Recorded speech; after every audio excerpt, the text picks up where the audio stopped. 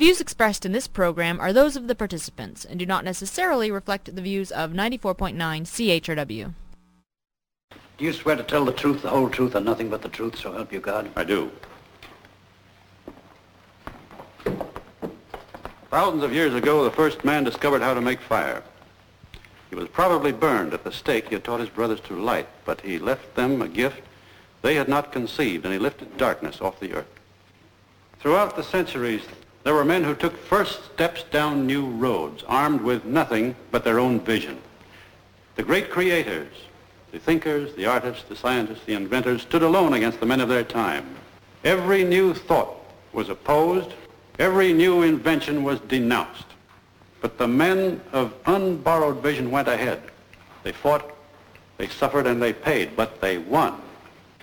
No creator was prompted by a desire to please his brothers. His brothers hated the gift he offered. His truth was his only motive. His work was his only goal. His work, not those who used it. His creation, not the benefits others derived from it. The creation which gave form to his truth. He held his truth above all things and against all men. He went ahead, whether others agreed with him or not, with his integrity as his only banner. He served nothing and no one.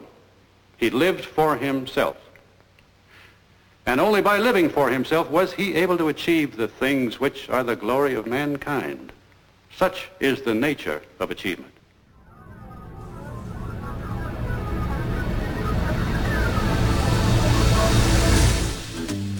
Good morning, London. It is Thursday, July 24th, 2008. I'm Bob Metz, and this is Just Right on CHRW 94.9 FM, where we will be with you from now until noon. No, not right wing, just right. Fade into color, and color into black and white. Under the bedclothes, everything will be alright.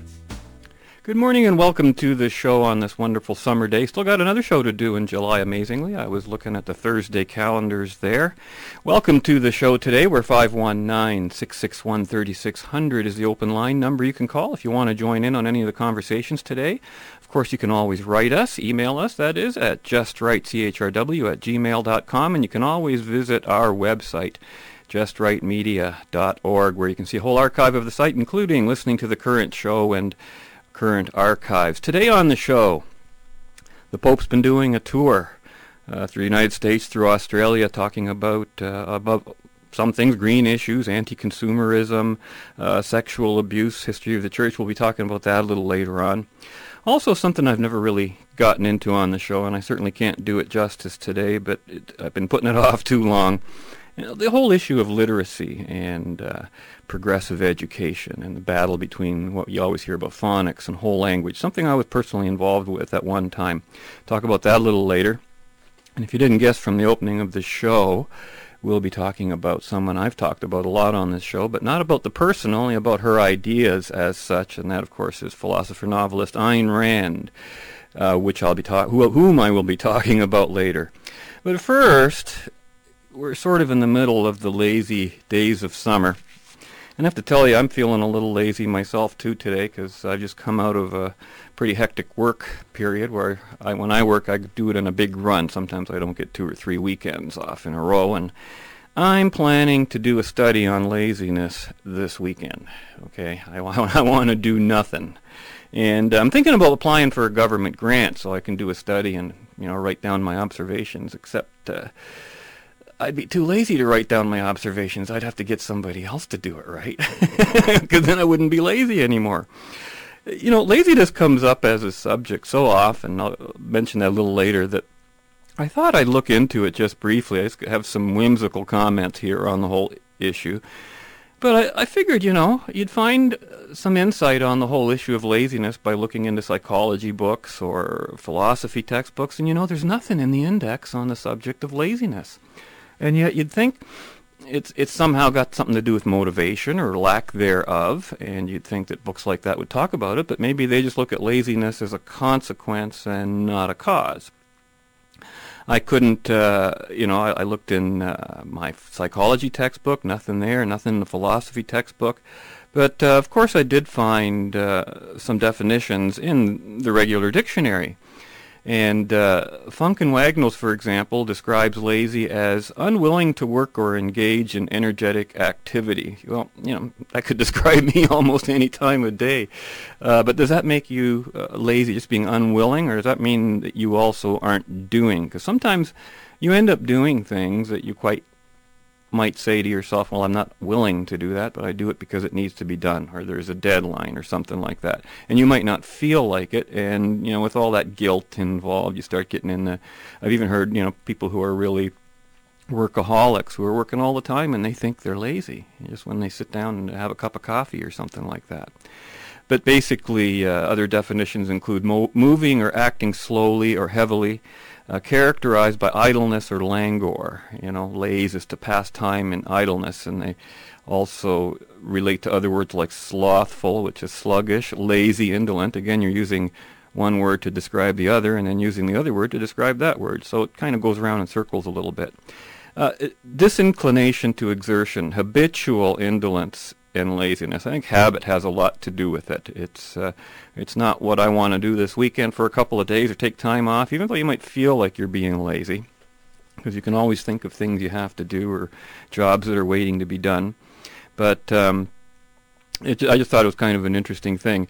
And of course, another thing that's called a sloth, speaking of sloth, is a slow-moving, tree-dwelling mammal of tropical America. And I was just, maybe that's the green movement. I don't know. Cheap shot, I know. Of course, the opposite of lazy would be effort, right? Expenditure of physical, mechanical, or mental energy to get something done. Exertion. Something produced by exertion. Which is interesting, because when they talk about effort, you might have something produced, and they give an example which is interesting. For example, a new theatrical effort. So you've produced a work of art, let us say. That doesn't guarantee you it's going to have a value, but the effort's there, and the work is there, and the production's done. And in the other dictionary I checked, Webster's, they also say that effort, is a product, a result of working or trying. And they really emphasize the word trying, a hard try. That's what they called it, not just talking about doing something. Many people, I think, attribute a lack of accomplishment as being a consequence of laziness, or a consequence of that eternal, procrastination that some people get into. I've heard often laziness being described from time to time as, quote, the source of all evil. It is obviously contrasted most extremely by effort, which is where you expend energy to get a desired result. Mental effort, of course, results in knowledge. Physical effort results in a physical application of the knowledge that you gain through the mental effort. I don't think laziness is always that easy to identify or recognize either. Are you lazy if you're just feeling tired? Like I said about the workaholics, they feel that way. Or are you lazy if all you want to do on a Saturday afternoon like me is just veg out? Is it always evil? You often hear people... It's interesting, the number of people who wrote about some variant of people are lazy, quote, end quote, as part of their justification to ban drive-thrus on the Council of Canadians petition that I talked about last week. It was just astounding. And it's interesting that using a drive-thru is being equated by some as being lazy. Driving your car instead of walking is called being lazy. Fast food is for lazy people. Go cook it yourself. What's the matter with you? Are you lazy? And the irony of this, of course, is that those who are screaming lazy the loudest are kind of, I think, projecting their own characteristics onto other people whom they perceive as being in some way off, or in some way better off than them, or in some way imposing on them. So there's a lot of envy behind certain accusations of laziness, and it goes both ways, too. It's interesting to see how the left wing and right wing view laziness. The left sees the so-called rich using a drive-through as an act of laziness, and the right sees the so-called poor as being so because they're lazy. You're poor because you're lazy, which of course isn't necessarily the case. I've even heard conversations about laziness being behind things like poor grammar and spelling, which is something we'll be talking about a little later in the show. And some people say that using short forms in email correspondence is done because, you're lazy when you're doing that. Well, I don't think so. I think if you're doing email and you still know how to spell, you can use short forms if everybody knows what it's all about. And, of course, you often hear people say that not laziness is the source of all evil, but money is, which, of course, I've talked about before on the show, is patently not true. And I think what they're admitting to is a host of psychological and strange behaviors. You know, they're really what they're really talking about when they talk about laziness is something, I think, more having to do with zero productivity when something doesn't get done. And I think the real moral issue behind laziness is not the refusal to expend energy per se, but to combine that lack of motivation with a desire for the unearned, for a share in consuming something that you had no part in creating. You know, it's interesting, laziness can be a motive, not just a non-motive, is how some people look at it. And I've got to tell you, over my career, I have met many people who were, you know, not that honest, shall we say. I even got in a little tussle with one of them. It's kind of a bit of history, but I won't get into it. But it's amazing how hard some people will work to defraud people and steal their money when, if they put the same amount of effort into honest endeavors, they could be making just as much money or get the same kind of thing that they could get without being dishonest. But dishonesty and laziness are, if that's all we're talking about, expenditure of energy, are not necessarily the same thing. And of course, when governments get into the business of transferring the earnings of those who do work to those who don't earn their keep, not talking about those unable to, then you're living in a society that basically has reversed a fundamental and necessary moral order, I think. And of course, unfortunately, that's what I've been arguing on this show, or what all collectivist political movements are really all about. And the best way they rationalize and justify their movements is to use a combination of, say, faith, religion, morality, in altruism mostly, and combine it with politics and the state, which results, of course, in the use of force, public force. And that combination, you know, faith and force, destroyers of the modern world, as philosopher-novelist Ayn Rand so powerfully demonstrated, not only in her philosophy, but with the help of history, part of which she both lived and which she became, which, of course, is what our next subject is going to be about when we come back on the other side of this. We'll be talking a little bit about philosopher-novelist Ayn Rand, and we'll be back right after this. Early, 5:45, 6 o'clock, 6:15, 6:30, you know, I'm awake. 6:30, 6:45, 7 o'clock, 7:30, around there. I'm up and thinking about, you know, getting a jump on the day. Like I'm telling you, 7:30, 7:45, 8 o'clock, 8:15, 8:30, 8:30, 8:45, 9 o'clock, around there. I'm up and I'm thinking about getting out of bed like 9:30, 9:45, 10 o'clock, and that's every day. 10 o'clock, 10:30, 11:45, I'm in the shower, thinking about getting downstairs, you know, and getting jump on the day, like, you know, 11:45, 11 o'clock, 11:15, 11:30. I'm out there, you know, I'm downstairs, 11:45, 12 o'clock, 12:30, 1:45, 1 o'clock, 1:30, 1:45, every day. Because I like to get ahead of things, you know.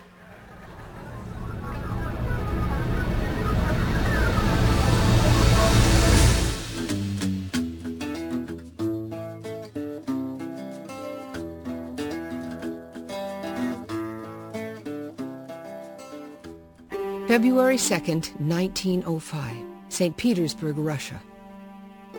Elisa Rosenbaum came into a world wrought with revolution and oppression. It was a country on the brink of war. Not a war between nations, but a war against the individual. A war that would make way for a form of collectivism history was never to forget.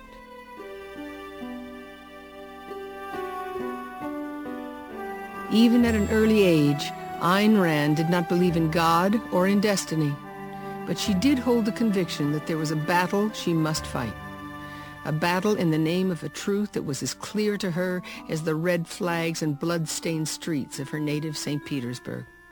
A battle to hold an individual spirit above the dark, murderous horde that was enveloping her country. I had to get out of Russia, she later wrote, if I wanted a chance ever to be alive. Ayn Rand did get out of Russia. She escaped to America and became one of the most controversial thinkers of the 20th century. Her philosophy gained a worldwide audience, and her ideas are now a part of university textbooks and curricula. Her novels, The Fountainhead and Atlas Shrugged, sell over 200,000 copies each year. And according to a joint survey by the Library of Congress and the Book of the Month Club in 1991, Atlas Shrugged was named the second most influential book for Americans, following the Bible. Right on CHRW 94.9 FM, where we'll be with you from now until noon. I have been referring often on this show since its very inception to the writings and works, of course, of philosopher-novelist Ayn Rand. Before this show, in fact, Jim Chapman was no stranger to Ayn Rand. But, we talk a lot about her ideas and her influence in the world. But today I thought I'd just let you know a little more about Ayn Rand herself, and basically more about how I inadvertently became interested in her philosophy. And I've never had the privilege, or I guess what some people might call the uncomfortable experience of meeting Ayn Rand. But I do know that her ideas are among the most influential in the world, regardless of constant denials to the contrary, which I see all the time. Once saw a futurist economic magazine back in the late 80s, early 90s, predicting that by 2000, everyone would have forgotten about Ayn Rand and her philosophy and what she called objectivism. And I kind of took a chuckle at that then, and I was proven right. I have a file folder that I kept at the office, and I dragged it home this week, just full of stuff I've collected for 20 years, every time there's references to Ayn Rand, and it's just amazing what's in there. I don't have time to go through it all today, but will in the future. I'll pick some items out of it. I've always thought that since I discovered myself Ayn Rand's philosophy, what always amazed me about it was how it always worked. It was always consistent. Like she's batting 100 on certain grounds. She wasn't right about everything, but when it came down to that epistemology and philosophy, you could count on it like you wouldn't believe. And I've always thought of doing, maybe writing a series of articles called something like the Illustrated Ayn Rand, because I've seen and witnessed in person, seeing the principles enact themselves right in front of me. It's really interesting to watch. But what I've always found interesting over the years is that, liberal, conservative, socialist, religious, and even libertarian writers have, really gone out of their way to disparage Ayn Rand, and in so doing hoping to disparage some of the incredible truths revealed by her philosophy of objectivism. Part of it is shoot the messenger so you don't get the message. I don't expect people to be perfect. That didn't bother me if Einstein couldn't tie his shoes or had other shortcomings. E still equals mc squared. It ain't going to change. It's just it. That's the contribution. Now, raised a Roman Catholic myself, I recall when I was attending CCH here in London, in our history class, we had a great history teacher. His name was Mr. Cadman. I know there's some of you might even remember him. Didn't always agree with him, but he kept that class in order, and he knew how to make history very entertaining. But one day he gave us this weird lecture about this person I'd never heard of before, this person named Ayn Rand, who apparently was some epitome of evil, and whose philosophy of selfishness and greed was to be shunned at all costs. My goodness. Why he was bringing this up at the time completely escaped me, because, I was a total political and philosophical illiterate at the time, I guess. Though I now realize, looking back, that this would have been about the time of Ayn Rand's, big wave of popularity really starting to peak, even though she got started back in the 50s with her philosophy. And that was the first and last time that I'd ever heard the name Ayn Rand until one fateful day, and I've told the context of this story on the show before, but circa 1978, 1979, a well-known fellow named Mark Emery, across the counter from me at his City Lights bookshop here in London, thrust a paperback copy of Capitalism, the Unknown Ideal at me and said, "Here, read this." Mark was always so subtle about things, Here, stick this in your face. You got to read it. It's such a good way to get somebody to do something. Now, of course, I've told the context of this story. I won't go there again now. The rest is history, as they say. But I read it, and it was all right. It wasn't the big, revelation to me. Rather common sense in a way. And of course, not all of the essays and chapters were written by Ayn Rand, although most of them were. And among the contributors to her book was none other than Alan Greenspan, who, of course, was later to head the United States Federal Reserve Board. But to make a long story short, because I can still tell the longer version on future shows, over the years I've come to learn and study the philosophy of Ayn Rand. The more I'm consistently amazed by how on basic issues of philosophy, and in particular epistemology, that's the study of knowledge, how you know that what you know is true and factual, how to separate reality from the BS, let's say. And that's what epistemology is really all about. And I've just never seen any of her principles demonstrated to be wrong. Her novel Atlas Shrugged, which is certainly not a literal novel, again, not to be taken literally, it was a bit of a science fiction too, if you look at it carefully, turned out to be quite prophetic in her observations about the motivations of different types of people. Often, despite my own resistance to her conclusions, tended to be proved right when put to the test.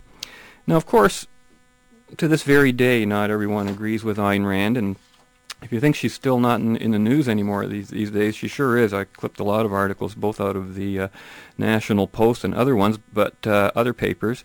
But the one that came up quite recently was written by Richard Gwynne in the Toronto Star just this past July 18th.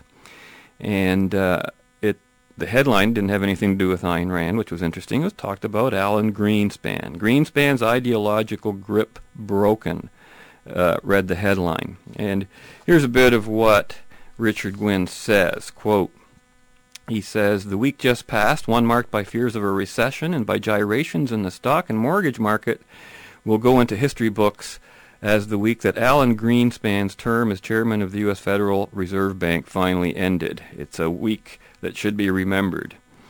In fact, Greenspan stepped down from this high post more than 2 years ago in January 2006.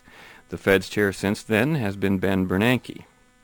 But Greenspan's influence, which he exerted from the start of his record 20-year term as chair of the U.S. Central Bank, has persisted until recently. And now his ideological grip has ended.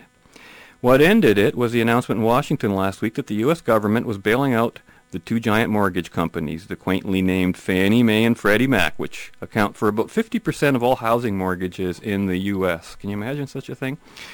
That's not a normal market condition right there, ladies and gentlemen. The immediate reason for the bailout was the obvious ones, that the shares of these two companies were falling so fast they would soon be unable to function. The underlying reason for the government's intervention related directly to the reason Greenspan is no longer the head of the Federal Reserve, in the psychological and ideological sense of that term. Interesting, that's what he's talking about. For virtually all practical purposes, those two companies have for years operated without any regulation or oversight. They were examples of the free market at its purest and also at its most impure. Nominally, Congress regulated Fannie Mae and Freddie Mac. In practice, it did no such thing. The two companies operated with immense and thoroughly devious skill. They filled many of their senior posts with retired politicians. That sounds like a private enterprise, isn't it? Thus softening any criticisms among others looking for soft landings.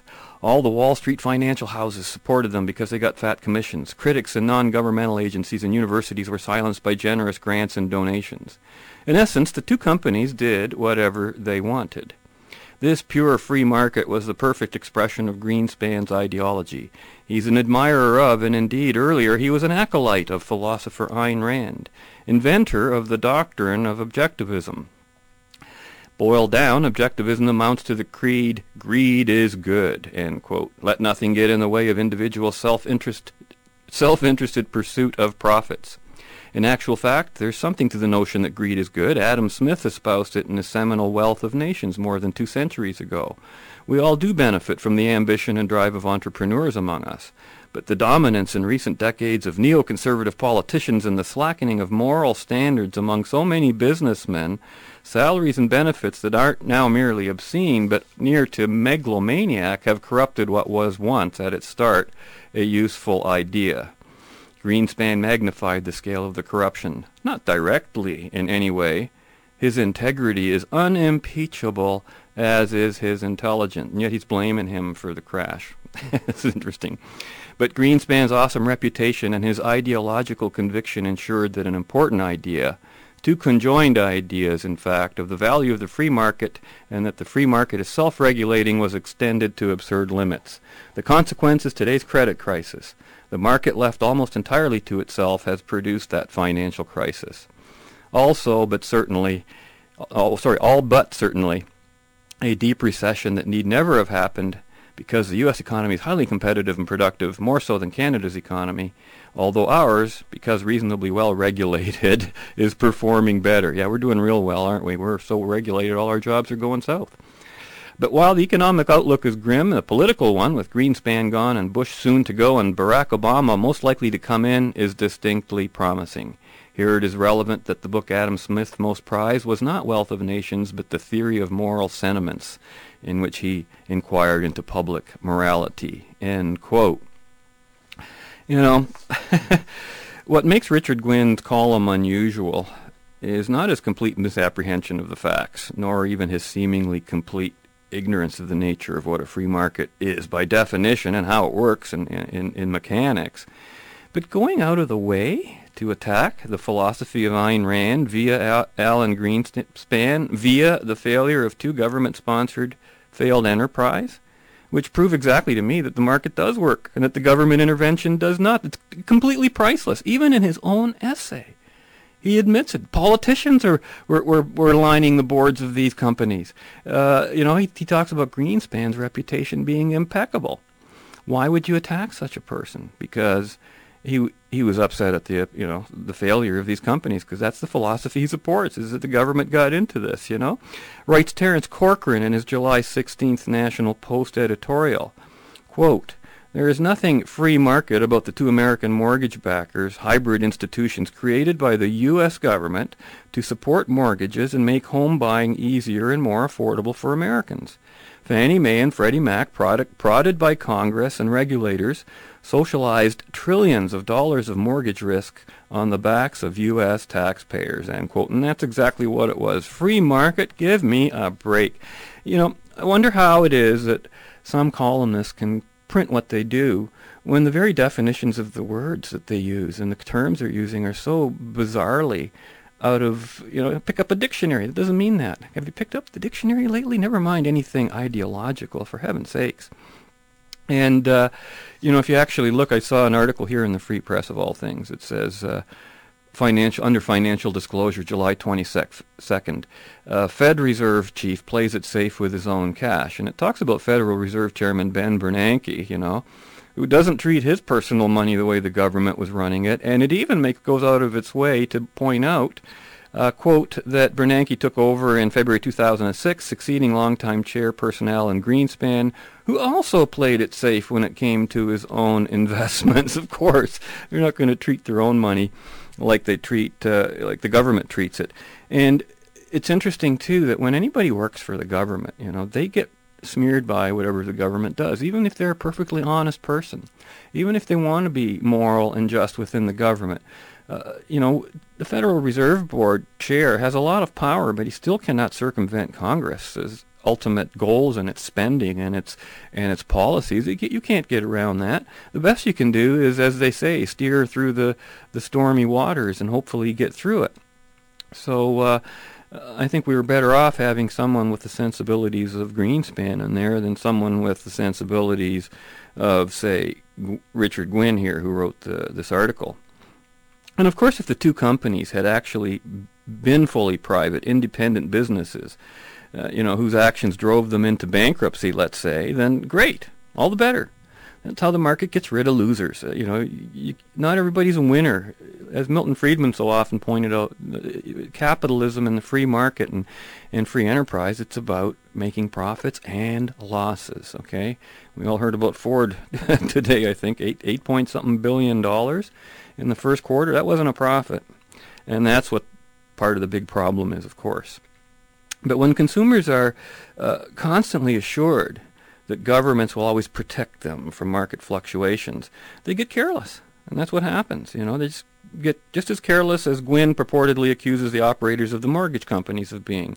Yes, honey, we can afford a 40-year mortgage at 2%. Well, never mind that interest rates might go up to 12% in a year and a half from now. Doesn't sound too realistic to us, But It's Gwynn's last sentence in his article that really betrays his agenda. Quote, here it is relevant that the book Adam Smith most prized was not Wealth of Nations, but the Theory of Moral Sentiments, in which he inquired into public morality. End quote. In other words, what he's trying to say, and also smearing it with Ayn Rand, is that capitalism is not moral, which is the irony of ironies, because when Ayn Rand wrote her book, Capitalism, the Unknown Ideal, if you read the foreword to it, it's very clear why she wrote the book. She's not an economist, by the way, and she wasn't going out of her way to start a movement or anything like that. She was a playwright. She wrote books and plays. And by the way, the clip you heard at the opening of the show was, of course, from the movie The Fountainhead, which was done way back in 1949 or so, starring Gary Cooper. And she wrote the screenplay for that movie, which was not the greatest movie, by the way. I think I would rather have seen it done in a more movie type of sense. But her whole reason for writing Capitalism, the Unknown Ideal, was just to define it. She said, listen, once you know what it is, how can you support any other kind of system? Because she understood that there was a destruction of concepts that led to people being unable to argue in the political and philosophical marketplace. And if you don't even know what capitalism is, if you're thinking it's, man out to, law of the jungle kind of thing, let's say, which it is not, capitalism is the only moral system. And that was Ayn Rand's major contribution to philosophy and the point that she wanted to make. But that's all about Ayn Rand today, because we could talk about this for show after show, and I do when I introduce issues into it. We'll leave you with this. This is from a 1959 interview with Mike Wallace on CBS when Ayn Rand was first introducing her philosophy to North America. When we come back on the other side of this, we'll be talking about literacy. And now to our story. Down through history, various political and philosophical movements have sprung up, but most of them have died. Some, however, like democracy or communism, take hold and affect the entire world. Here in the United States, perhaps the most challenging and unusual new philosophy has been forged by a novelist, Ayn Rand. Miss Rand's point of view is still comparatively unknown in America, but if it ever did take hold, it would revolutionize our lives. And Ayn, to begin with, I wonder if I can ask you to capsulize, I know this is difficult, can I ask you to capsulize your philosophy? What is Randism? First of all, I do not call it Randism, and I don't like that name. I call it objectivism. All right. Meaning a philosophy based on objective reality. Now let me explain it as briefly as I can. First, my philosophy is based on the concept that reality exists as an objective absolute, that man's mind, reason, is his means of perceiving it, and that man needs a rational morality. I am primarily the creator of a new code of morality which has so far been believed impossible, namely a morality not based on faith. Not on faith, not on arbitrary whim, not on emotion, not on arbitrary edict, mystical or social, but on reason, a morality which can be proved by means of logic, which can be demonstrated to be true and necessary.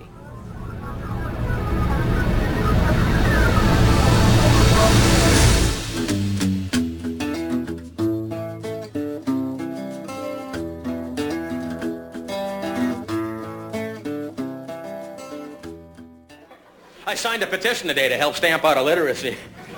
Well, I'm pretty sure that's what it said, You're listening to Just Right here on CHRW 94.9 FM, where we will still be with you from now till noon. 519-661-3600 is a number you can call if you want to join in the conversation today. Back in the early 1990s, I guess, around that period, I once ran for London's Board of Education, unsuccessfully, I might add. As it was better known in those days, there was no Thames Valley Board, I don't think, in those days. And of all the issues that were thrown at me, quite unexpectedly, really, when I ran, because I thought it would all be about finances and financing government and, getting the education dollar there. But by far the most startling one was the issue of literacy, just thrown in my face. Didn't even know it was a problem at the time. I remember attending many meetings in the homes of various parents who had gathered to try to understand why their schools were seemingly not able to teach their kids to read and write effectively. And as I began to look into the issue deeper, I learned about a teaching method and philosophy, as they called it themselves. I'm not using these words, that was their own term, that was called whole language, though I've also since learned that the name of this teaching method and philosophy changes almost with the regularity of clockwork. I don't know if they're still calling it whole language today or not. But essentially there were two sides in the reading part of the debate. And you generally would hear it, lining up on the two sides of phonics on one side, whole language on the other side. And the former, phonics namely, taught that in order to read, one must be able to sound out the individual letters of the words, that spelling, grammar, etc. were important, and that it all had to be taught in a very individualized, critical, orderly, and systemized way. It wasn't just sounding out letters, as so many people will tell you that's what phonics is. It's not. Phonics is a very systemized way of learning how to sound those letters out. And it's important to learn some things in different orders than others. If you read the details, you'll understand why. While the thing called whole language taught that reading more in the sense of whole words, which is why they call it whole language, via associations, context, and a host of other processes that children were expected to absorb through repetition and group effort, basically.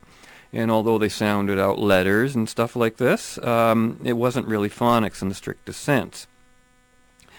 Now, what happened, of course, during that period of time, as we went more into this type of reading curriculum, what we called our illiteracy rate jumped amazingly. When I was in this back in the early 90s, I've got here. Now, I understand it's improved a bit because some of our governments have put a little more effort into this in the last decade or two, possibly because it bottomed out then, but I still hear bad news. But listen to this. Back in I think we're looking about 92 here. Yeah, June 92. Statistics Canada reports that 40% of Canadians had limited or non-existent reading skills.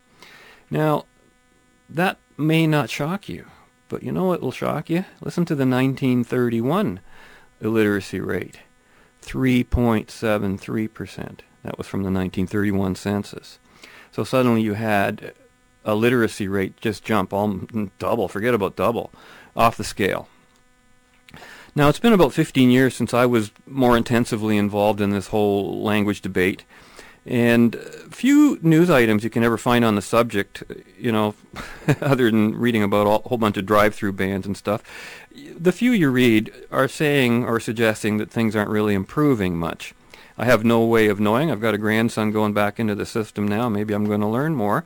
But after his first year of school, he seems to be reading okay. So to me, whether it's his mom or the school or a combination of things, I can't say, and I don't want to brush everyone with the same brush, but there is a statistical issue here. Today's less literate study suggests, according to the February 26 National Post by Janice Tibbetts, high achievers need sacrificed for inclusiveness, reads the byline. The article does suggest that literacy among the general population has improved. Oh, that's where I saw that, right? Between 1994 and 2003, but here it comes again.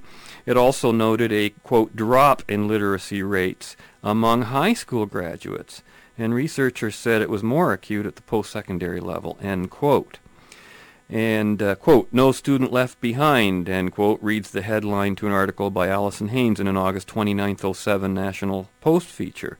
And that article refers to students who are reading at a grade 3 level, but will have their, quote, transfer to high school this fall already guaranteed, end quote. Now, that's exactly the same kind of stuff I heard of, back in the 1990s, transfer to high school. You don't pass, there's no pass or failures, there's no grades, none of that. So I wanted to investigate where all of this came from, and strangely enough, I've just got enough time just to do a bit of the history of this. The best person I found to speak on this happened to be someone who knew Ayn Rand, and in fact was considered her mentor in some degrees, and that was Isabel Patterson, her amazing book, The God of the Machine. And in that book she had a chapter called Our Japanese Education System. Wasn't that the word that Paul Van Meerbergen got in trouble with lately, using that regarding housing here in the city? But here's what she wrote in that chapter, and what's important to note here is this was originally published in 1964, but written in 1943. Okay, so we're talking a long time ago. Quote, "The favored system is called progressive education.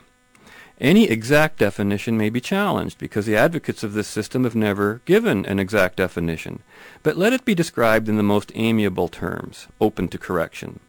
Say that progressive education seeks to make schooling a pleasurable experience. It forbids positive punishment.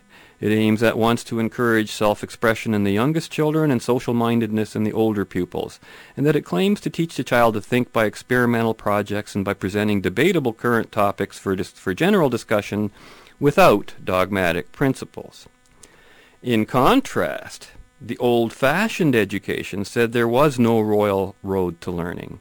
It gave the teacher sufficient authority for any necessary discipline. It imparted positive facts and positive principles. It discouraged immature self-expression, sought to strengthen character by self-control against the social impulse, and attached personal responsibility to any degree of emancipation from the rule of obedience for children. It taught the child to think by the use of formal logic on impersonal examples, while contemporary issues were kept out of the schoolroom as far as possible." End quote. Now, author Isabel Patterson wrote those passages back in 1943, almost 70 years ago, when she warned that the old-fashioned kind of education was about to be replaced by a progressive form of education, which she saw as being sort of imported by the Japanese system, which I'll explain a little later regarding reading. And she borrowed the analogy from yet another writer who preceded her observations by yet another 40 years, whose name was Lafcadio Hearn, who studied the educational principles and methods of Japan in contrast to those of the Western world. And Japanese education, wrote Hearn, has always been conducted on the reverse plan of what was being done in the West. Its object has never been to train the individual for independent action, but to train him for cooperative action. And then observes Patterson, quote, "For over 1,000 years at least, the Japanese have been taught the purest altruism in the communal cult. The mere idea of the right to do as one pleases could not enter into the Japanese mind. No man's time or effort could be considered exclusively his own. His right to live rested solely upon his willingness to serve the community. Even the language reflected this altruistic code of ethics by avoiding the use of personal pronouns and modifying them to social meaning. Since Hearn made these observations, Western education has moved steadily towards the Japanese basis, that is, the progressive tendency. Class activities, group interests, social influences have become predominant, and the prevailing philosophy with which pupils are indoctrinated is that of, and she called it instrumentalism, quote unquote, which denies that there can be any universal or permanent moral values or standards. Isn't that interesting? How often you hear that today? The most striking result in the pupils is precisely that sinister absence of moral freedom. Neither evidence nor logic penetrates the fog in which they have been reared. It is difficult to bring one to any conclusion when detached from the group. They'll just say, well, I just don't think so, as if there could be no facts or no connected mental processes, which should lead to one opinion rather than to another, or to distinguish a conviction from a taste. When called upon to think, they cannot, because they've been trained to accept the class, the group, or the social trend as the sole authority. They have been reduced to neural processes in a collective body instead of persons, end quote. Man, that almost sounds like a definition of the Borg in Star Trek, doesn't it? Now, what does all this have to do with phonics versus progressive education? Well, this is, to me, the most fascinating thing that she says, and this is just worth it right here.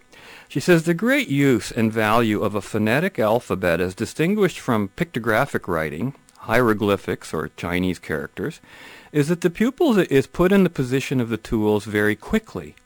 In English, a child need learn only 26 letters and grasp the principle of their combination as indicating sounds, and he knows how to read. The phonetic alphabet is one of the greatest labor-saving devices ever invented. With Chinese characters or any other picture writing, thousands of signs have to be learned. Scholarship is largely wasted on the mere drudgery of memorization, and further, abstract thought is severely handicapped. To teach pictographic reading, the advantage of the phonetic alphabet is nullified, including the systemization of knowledge by references under an index. I really don't know how they do index things under pictographic languages. It must be a very difficult thing to do, or they have to use some other language that might be a dead language, like Latin, let us say. But there's just a bit of the background on the introduction of whole language and some of the problems that came in with progressive education. Be talking about that more on future shows, but first we want to get to the Pope's visit to North America and Australia, and we'll be doing that right after this break. I read that 10 out of 2 people are dyslexic.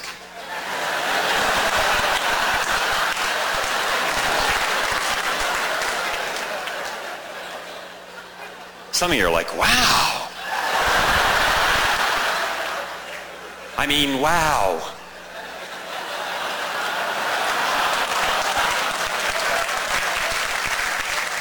Which is wow backwards. Mom for the Australians.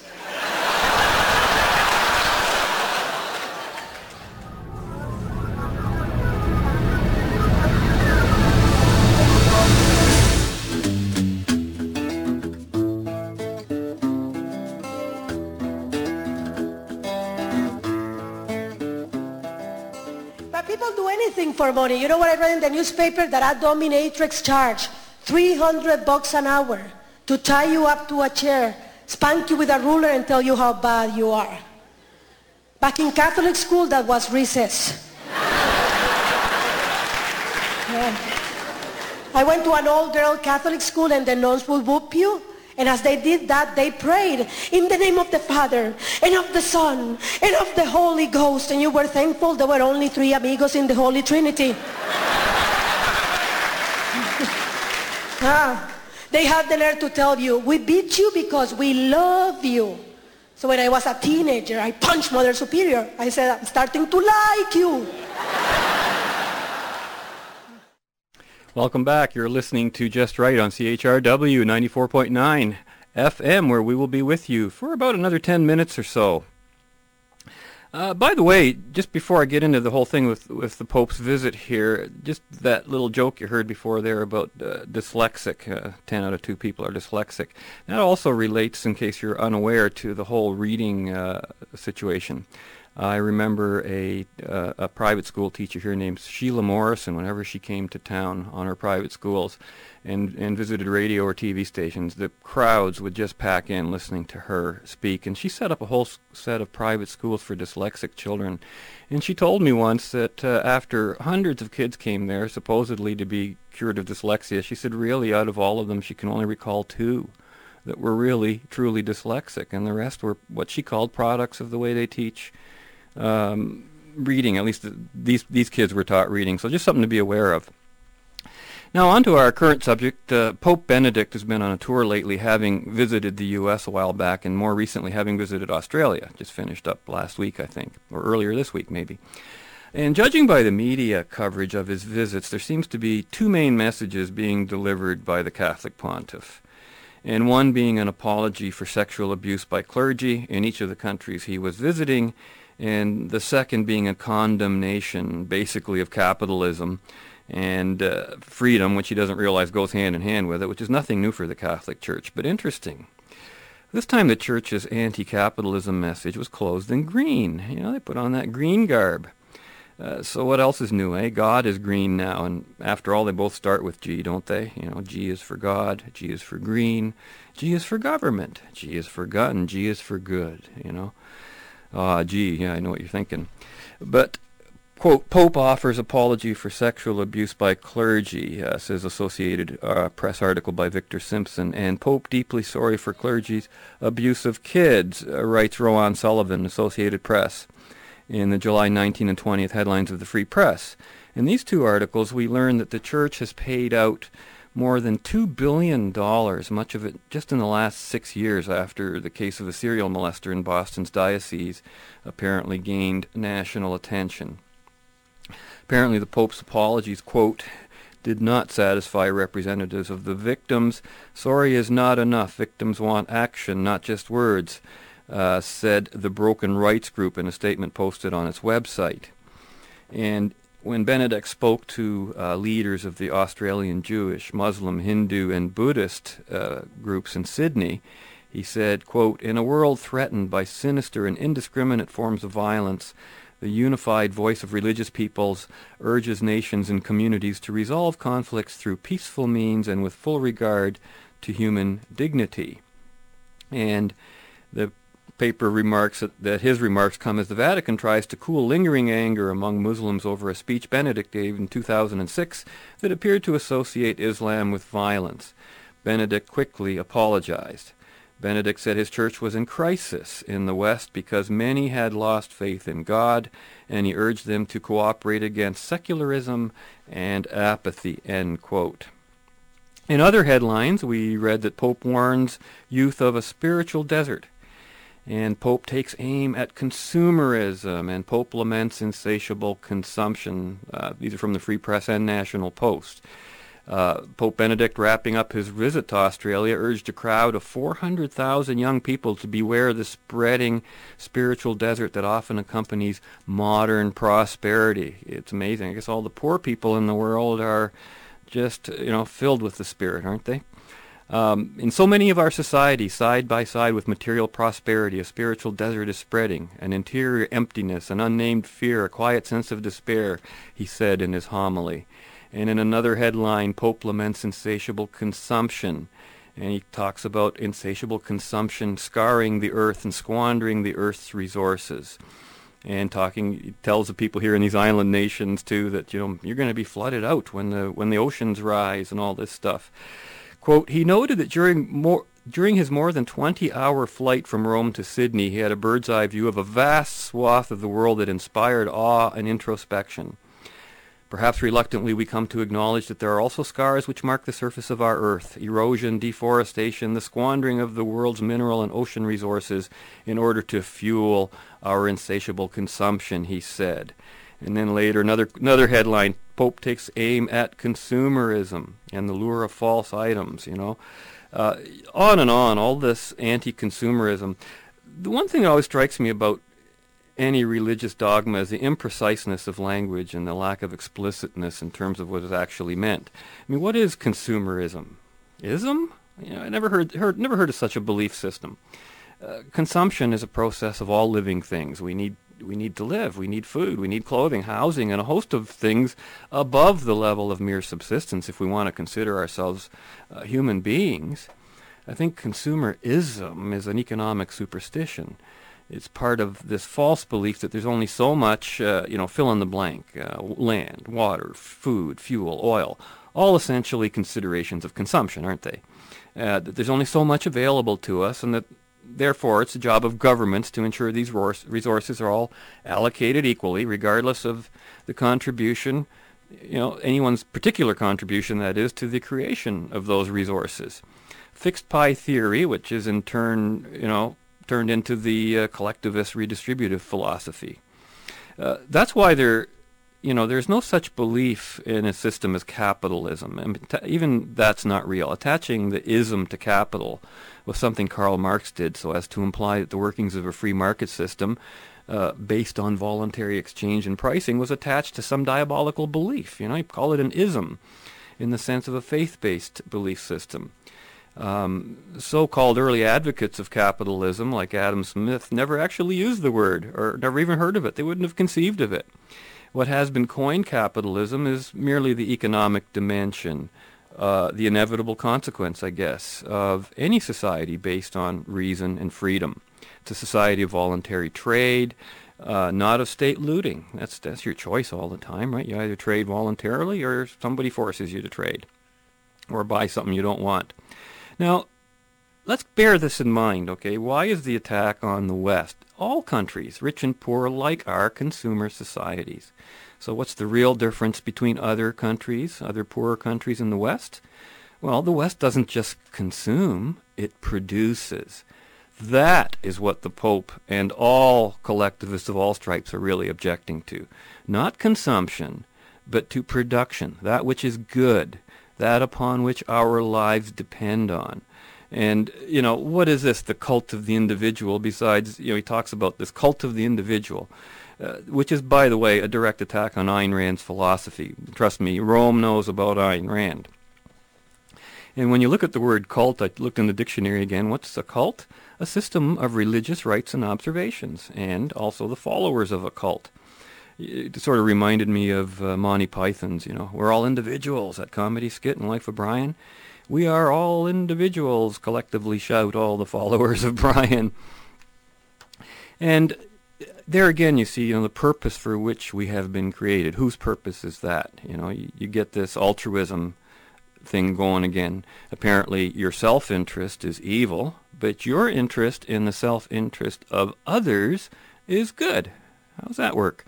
And of course, that would imply that someone else would have to look after your self-interest, which at this point you can't even define anymore, given the inherent contradictions of altruism. I mean, it implodes before you even take 2 logical steps in the process. How could you have any self-interest if it's your moral obligation to be selfless and to serve the interests of others?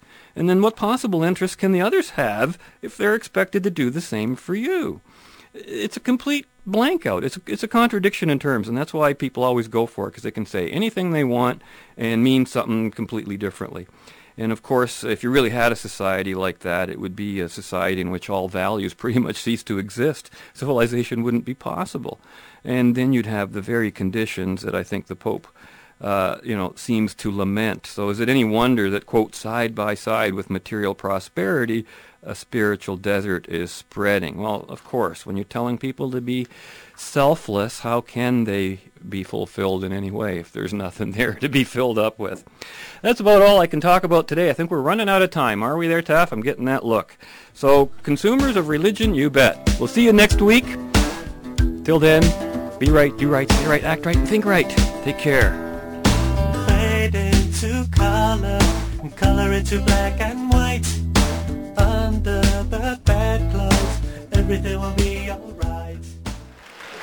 My grandfather says, variety is the spice of life. He says that every friggin' day.